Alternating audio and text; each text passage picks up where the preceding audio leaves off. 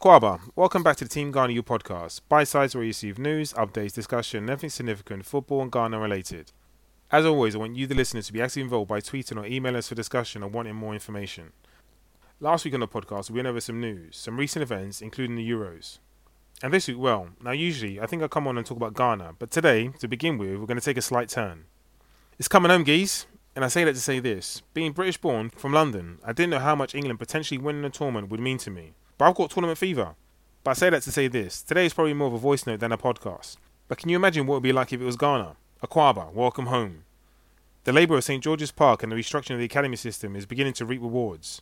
With all the things going on in the world, with the football, my mind is being taken away from it. Briefly. Because it's coming home. The feel-good factor's back. Imagine.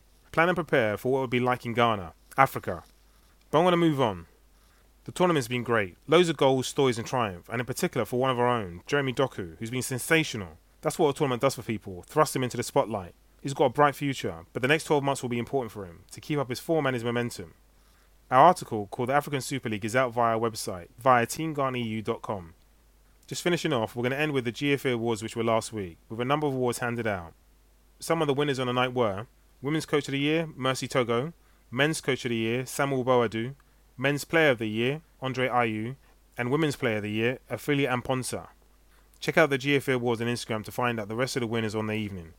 That's it for this week's episode. We'll be posting as usual via social media, keeping up with the stories as they unfold in the coming weeks. As always, if you've got any questionable queries, email us at teamghanaU@gmail.com or tweet or DM us at teamghanaU on IG or Twitter.